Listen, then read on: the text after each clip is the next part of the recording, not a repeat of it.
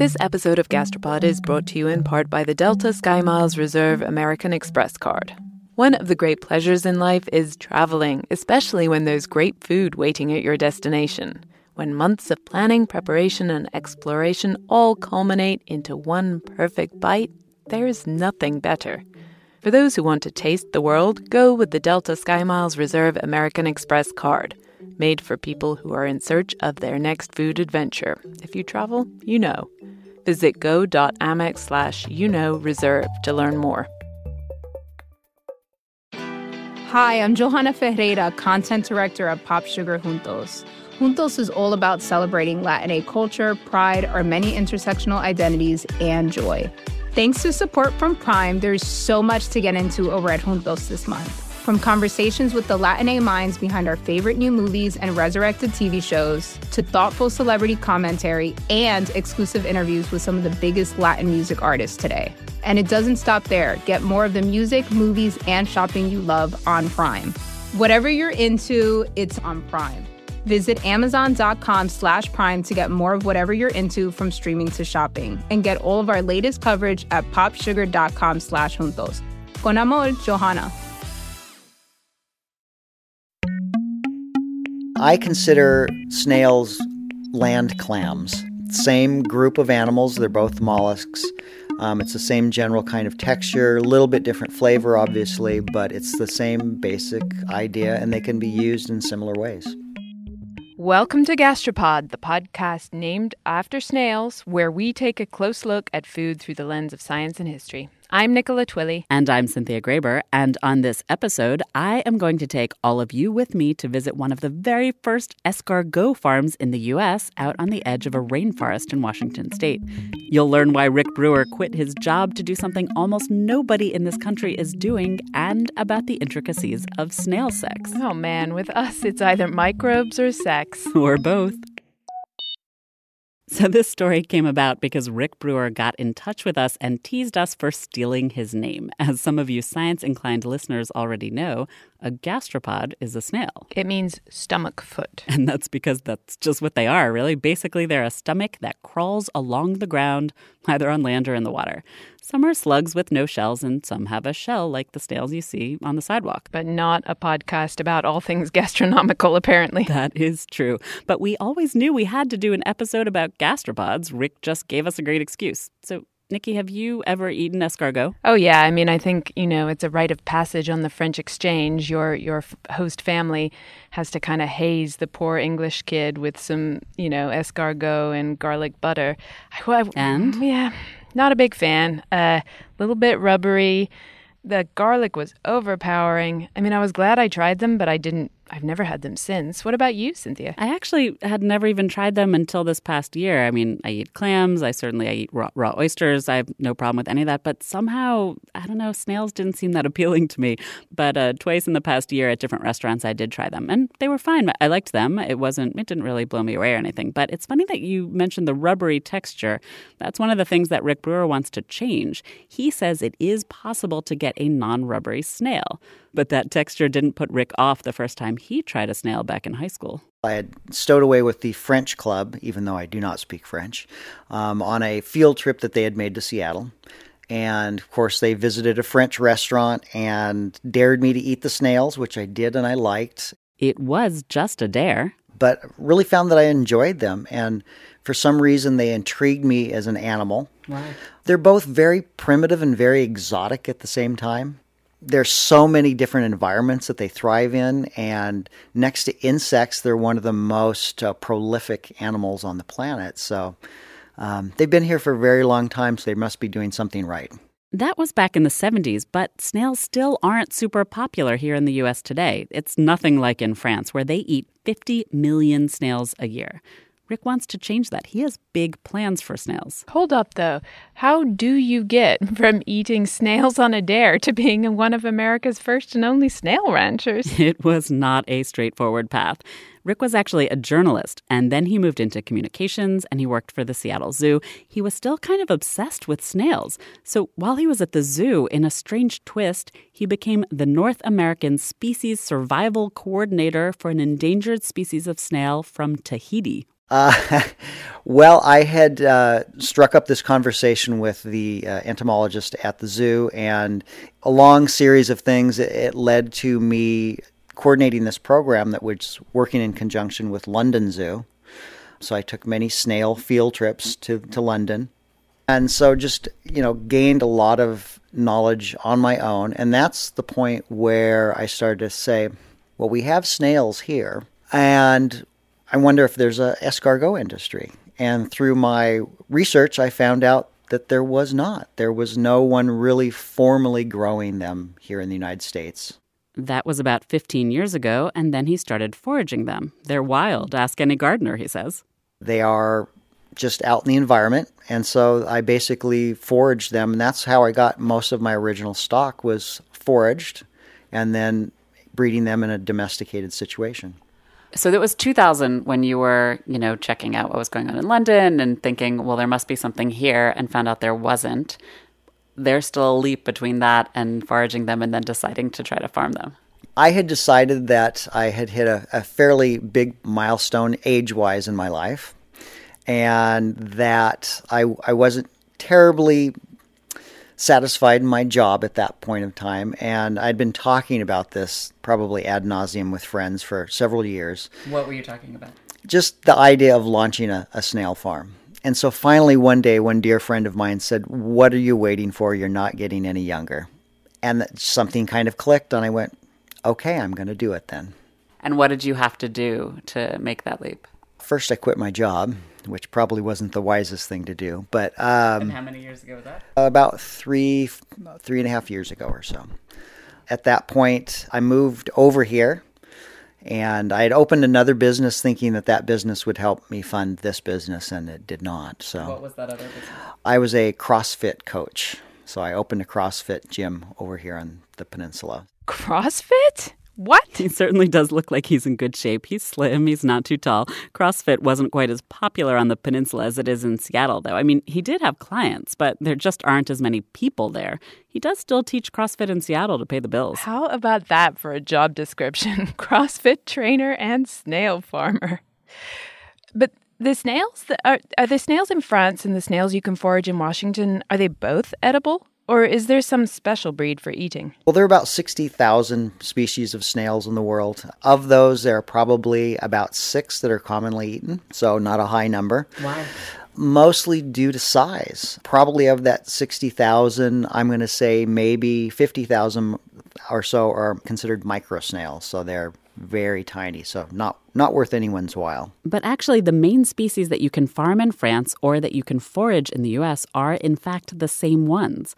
The legend goes that some French or Belgian immigrants were homesick and brought snails with them to eat. And, of course, some escaped, and they bred like crazy. The snails Rick foraged are an invasive species from the Mediterranean.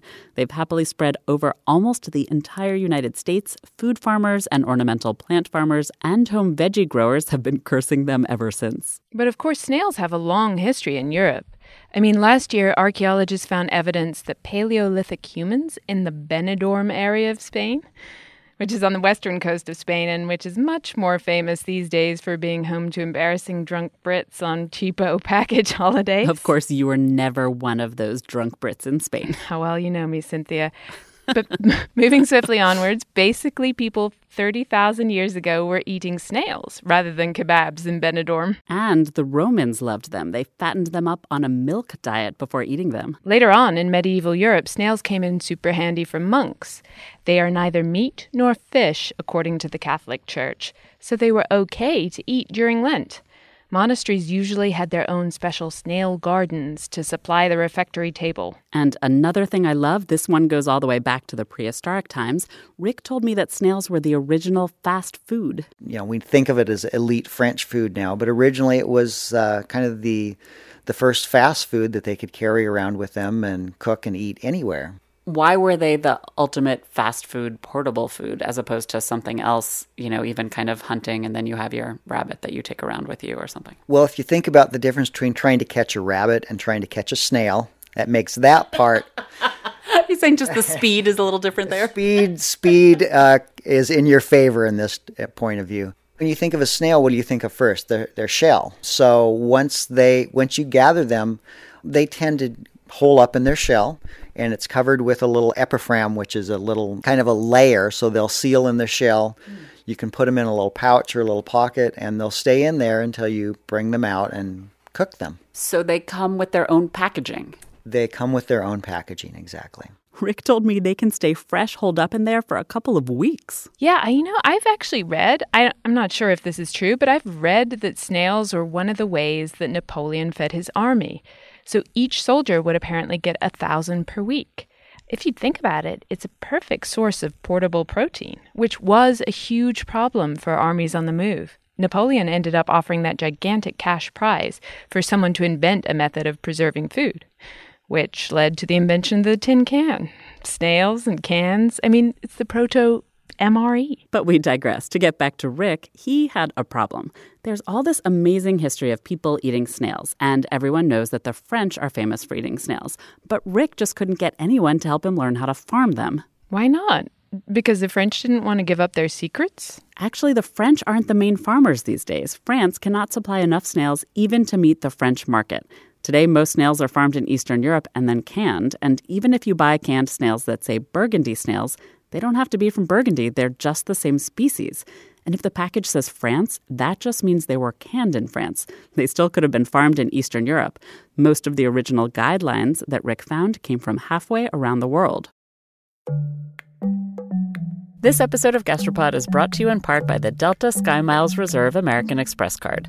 You know that feeling when you try a new food for the first time and your mouth experiences these brand new flavors and sensations? It's like, wow, I didn't even know a food could do that. This happened to me when I went on this amazing trip to the northern tip of Queensland in Australia. We were so far north that we were off the country's electrical grid, and we were staying on a banana farm where they grew dozens and dozens of different kinds of bananas. In the morning, I woke up to a basket full of some of the most bananas you can imagine. Red ones that were super soft and sweet like raspberries, and small finger-sized ones that were sort of floral, and even blue ones that tasted exactly like vanilla ice cream. Life's too short to pass up extraordinary experiences. And if you're ready to take your next big food adventure, go there with Delta SkyMiles Reserve American Express card. If you travel, you know. Visit go.amex/reserve to learn more. Fox Creative. This is advertiser content from 26.2 Team Milk and their new docuseries, Running Sucks. Is running the worst? Yeah. Do you love it? Do you hate it? I hate it so much. I hate it so freaking much. That you're a real runner now! I hate it. I'm Abby Ayers, a 37-year-old mom from Utah who found herself running across the Manhattan Bridge in my first race ever. Running Sucks celebrates women who run and the running communities that carry them across the finish line. Running helped me in so many ways postpartum. It really is about taking my power back and proving myself wrong. For every person like you, I'm telling you you belong, and I'm telling you you can do it. I never thought the words would leave my mouth, but yes, I'm planning on running a marathon. I can't even say it without laughing, because, who would have thought? Watch Running Sucks at runningsuckstheseries.com and learn more about how Team Milk is helping women runners across the country conquer their next course. Actually, the woman in Australia did a very comprehensive study and guidelines, which I've used quite a bit, but there's still lots of pieces missing. So those I've been having to fill in myself. What do you mean? Well, because Australia's a little bit different climate than here. Slightly. I'm having to adapt to the climate here. And also, there's not a great detail, step-by-step kind of detail from egg to adult. There's a lot of pieces that aren't included in any of those manuals. Is this at all a historical relic of either the fact that they were just kind of plentiful and people would forage for them, or the fact that France or maybe these local producers were secretive about their methods of raising snails? Can I answer yes to both of those? I've been in contact with several farmers throughout Europe trying to gain more information, and they've all refused. That woman in Australia, she got her information from the Italian International Institute of Heliculture. That means snail farming. There's an International Institute for Snail Farming in Italy? Where was this information when I was filling out my college applications? There is, and they even have an annual festival of all things snail, a Gastropod festival. Oh, you know we're going to that. Next year in Italy. But back to Rick. Not only did he have to figure out for himself how to grow and farm the snails, but he couldn't even buy the original stock. It is illegal to ship live snails across state borders unless the person buying them has a permit and all these crazy expensive safeguards in place to keep them from escaping. And that means there's no market for someone to grow snail babies for snail farms. Oh, I probably foraged about 2,000 or so, and this was with my mother's help and all of her church lady friends, so thank them very much. You and all the church ladies, how many people are we talking about foraging?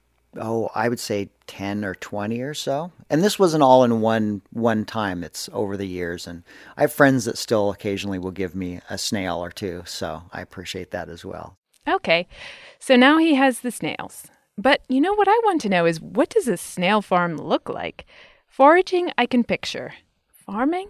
Not so much. I'm not sure whether they all look the same. Rick is still trying to figure his farm out. He has a warehouse in Seattle where he keeps them warm in the winter so they don't hibernate. That way they keep growing and he gets 2 harvests a year. But I met him out at his farm on the Olympic Peninsula.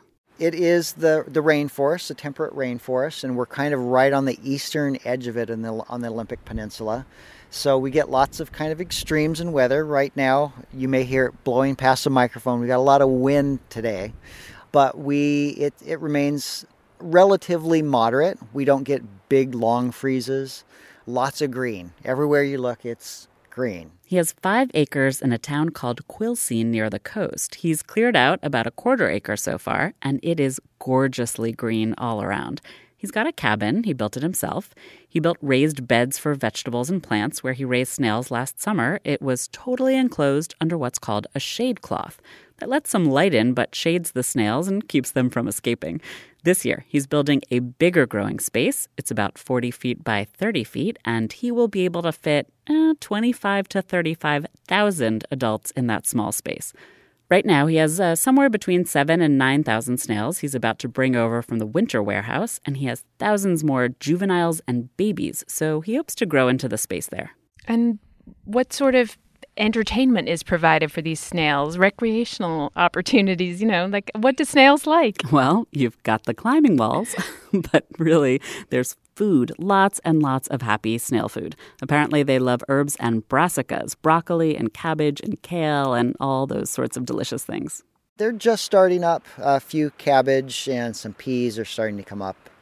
Hopefully, they'll share a little bit of that with me as well. So the snails will let you have some of them? Exactly. Okay, I get the need for it to be enclosed so the snails don't escape in slow motion. But why the shade cloth? Do they get sunburned? They like some shade and they need a moist environment.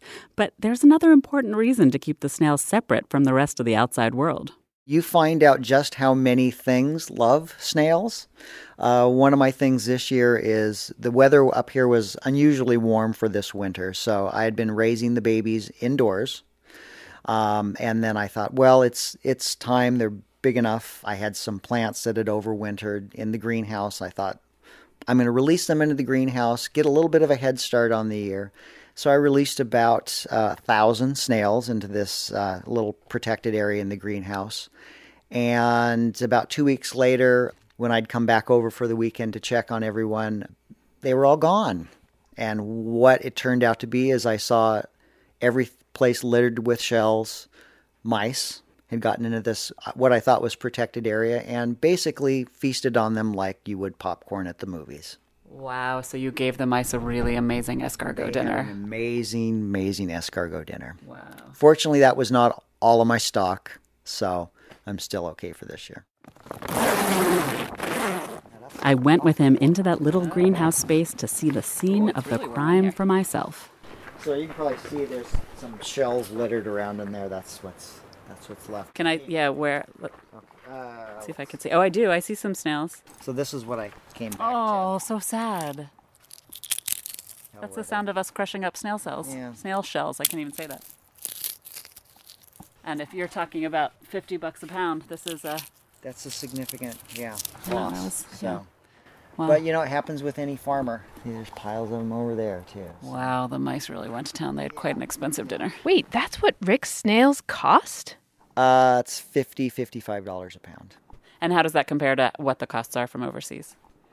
It's slightly more, but not significantly, Really? believe it or not. I probably should charge more. But, for now, I'm doing that, so. My investor wants me to charge $1 per snail, but I think that might be pushing it. There are about 120 snails in a pound. That's a lot. So it's kind of amazing when you think about how much labor he puts into those snails. And then there's the whole process around when the snail's ready to harvest. How long does it take to raise a snail? A year. It takes a year to grow them to maturity. That's about the same amount of time as a feedlot cow. I checked out some snails he'd put into large plastic containers to show me. The containers were basically like the ones you might store some sweaters in for the winter. Some of the snails were in their purging mode. Purging just basically means that they are not fed and they're just washed daily, which helps evacuate things. Because before you process them, you want them to be as clean as possible. So just like if you've ever dug clams and they're full of grit and everything, and you let them soak in water and spit all that out, it's the same basic idea here. How long does that take? I purge them for a minimum of 7 days. So they're on a water diet at this point. This purging business sounds kind of nasty, though. I mean, you're trying to get all of the crap out of their guts, literally. I actually read that it's common to give them something brightly colored, like a carrot, for their last meal, so you can see for sure when it has come through. Lovely. Rick has to deshell them and clean them out and then parboil them and then vacuum pack them. He does it all himself. Oh, so he doesn't sell them fresh? No, he can't. The USDA won't let him. Restaurants in other states have asked for live snails, though, but instead he vacuum packs them. Still, he says they're far fresher than the canned snails you can buy from Europe. Those could be years old, and that means his are far less rubbery. Would you like to meet them? Sure. Okay. Yep. They're probably not terribly active now, but we'll wake them up a little bit here. Okay. Let's grab some nice big ones here. He pulled one out. Its shell was maybe an inch or so across, and he pointed out a lip on the outside of the shell. And that's when you know that they're a good harvestable size. It's not necessarily based on the physical size of the shell, but the formation of that lip on the aperture, or the opening where the snail comes out of the shell. Oh, he's starting to come out a little bit. Let's dip him in a little bit of water. That always helps. Oh, there he comes. That's a little bit of cold water. He might not have liked that. He's coming out. There he comes. And it doesn't make any sound for radio. No, unfortunately not. So here it comes. Oh, yeah. He's like almost unfurling his body. It looks like, and there come those are eyes? What are those? Well, they have 4 tentacles. They're not antennae because antennas are only on insects. Okay. So the tentacles, just like with an octopus, but the 2 upper ones, the larger ones, are eye stalks. So if you might see a little... I totally see those little eye dots. Yeah. So is this kind of like a meet and eat? Are you going to get to try a snail as well as say hi? I had asked him in our original emails if I could taste them, but then I felt kind of guilty. I mean, $50 a pound. But he did have a package on hand to cook some up for me. So how frequently do you eat escargot? I don't. I was going to say, does it eat in too much into your profits? And that's why. I mean, I enjoy escargot, but one time when I was deshelling some and my spouse came in, I think it was like picking strawberries, 2 go in the thing and 1 goes in. He goes, "What are you doing? Well, don't eat your profit." So I stopped. Rick made me snails in breadcrumbs with butter and nettles and garlic. Okay, so we will chop up some garlic here.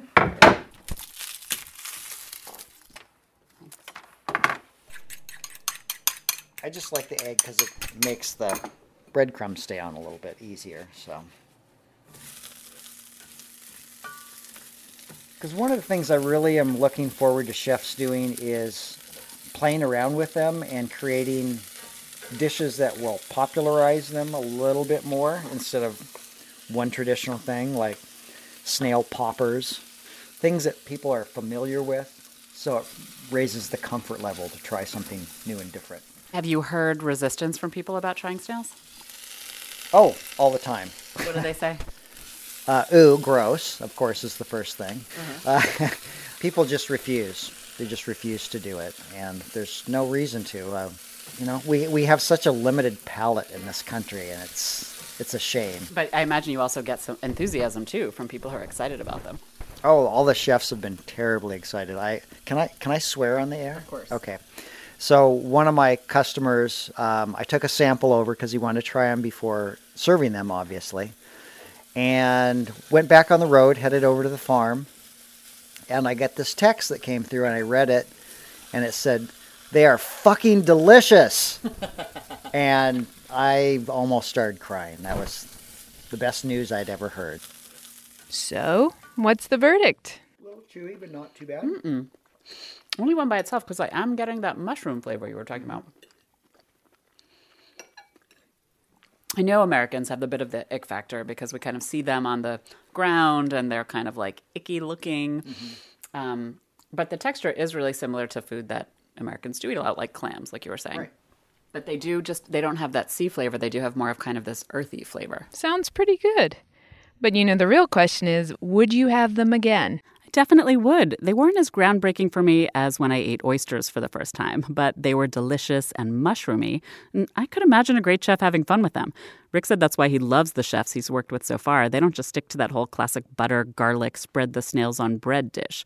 One did beef marrow with snails, another did turnips with a snail baked right inside, and Rick loves it. He worked with 3 chefs last year. That was his first year of sales, and he sold about 2,500 snails total. How long do you think it'll take you to have it be a business that supports you as a kind of working business? I know it's always hard to start a new business. I would love to say next year, though that would be a fantasy. I'm going to say 10 years probably before it actually is supporting itself and making profit, but hopefully under that. I mean, I know all new businesses are hard, so this is not at all a comment on your work. Do you think that that's because of what you still need to do to kind of be able to figure out how to make it scale? Because it seems like the demand is there. So what is the barrier to getting to the size that you'll need to be financially sustainable? For me right now, it's volume, creating the volume that's necessary. It's just that snails grow and multiply kind of slowly? Is that the... Yeah, I mean, taking a year to come to a marketable size that's a goodly amount of time to have to, invest in something. And just the mere facilities, too, and the money to get everything going. Farming's an expensive endeavor. Let's pause here and consider exactly what we are talking about when we say the snails multiply slowly. Parental warning alert, snail sex ahead. People love hearing about their sex lives. I don't know why that is. If you're raising cows, no one asks about that. But with snails, for some reason, people are just fascinated with learning about their sex life. Snail sex is weird. First, they're hermaphrodites. They can inseminate each other at the same time, but that's not all. They actually shoot darts at each other. They will shoot darts into their heads. It's a little calcium deposit. There's some thought that is the origin for Cupid's arrow. Scientists still don't know exactly what it is. It is some kind of a prelude to mating. Exactly what it is, they don't know, and they don't know why, but they will shoot these darts into each other's heads, and I've actually seen video of one killing the other one because of the force that this dart projected. Yes, one tried to mate and ended up killing its potential partner instead. And there's one other thing about snail sex that they're famous for. Well, they're known for snail's pace, very slow. They will mate for usually, 6 to 10 hours at a time. You can unplug your ears now, people. Yeah, enough with the snail smut, Cynthia. The point is, Rick really wants to expand more quickly than he can. And he also wants to be big enough to sell babies to other wannabe snail farmers. He gets emails from those wannabe farmers all the time. But here is another USDA problem. One great source of snail parents is agricultural fields. Rick would love to be able to go to a big organic farm and collect all their pesky snails. That would help both him and the farmers. He'd bring them home and put them to work. Getting it on. Exactly. But he can't. He can't bring them across state lines. Yeah, they're invasive, but they're already in Washington state. So it's not like he'd be introducing them. There do seem to be a couple of other snail farmers in the U.S. or snail foragers, and he'd love to create a trade association to try to convince the USDA to change the rules. But, the whole business, it's kind of an uphill struggle. I'd recently said something about, maybe I should just get a job and go back. And person I said that to said, I can't see you in 4 gray cubicles again, And it's like, yeah, I can't either. I was going to ask you if you ever thought about quitting. Every day. Really? Every day. And then something happens, and I get renewed. Like what? A text, an email, a comment, some discovery I make, something I learn, and it makes me want to keep going forward. Slowly, but keep going forward. Just like the snails. Just like the snails. Okay, maybe it's time to give snails another shot after all. Right now, Rick is only selling to restaurants, but he told me he's going to be creating a way to freeze them and send them to adventurous eaters all around the U.S. So listeners, once he does, you will be able to score some snails for yourselves. You can find links to how to get in touch with Little Gray Farm's Escargotier on our website, and there you can also see videos from Rick Brewer of snail sex, plus some photos from his farm. Thanks to Rick for showing me around. We'll be back in a couple of weeks. Till then. This episode of Gastropod is brought to you in part by the Delta Sky Miles Reserve American Express card. You, dear listener, already know about the transformative power of food. You're probably thinking about food right now, aren't you? Look, we get it. Sometimes a craving is more than a craving. It's a calling that you have to indulge, even if it takes you thousands of miles to get there. For those who want to taste the world, go with the Delta Sky Miles Reserve American Express card, made for people who are in search of their next food adventure. If you travel, you know. Visit go.amex/reserve to learn more.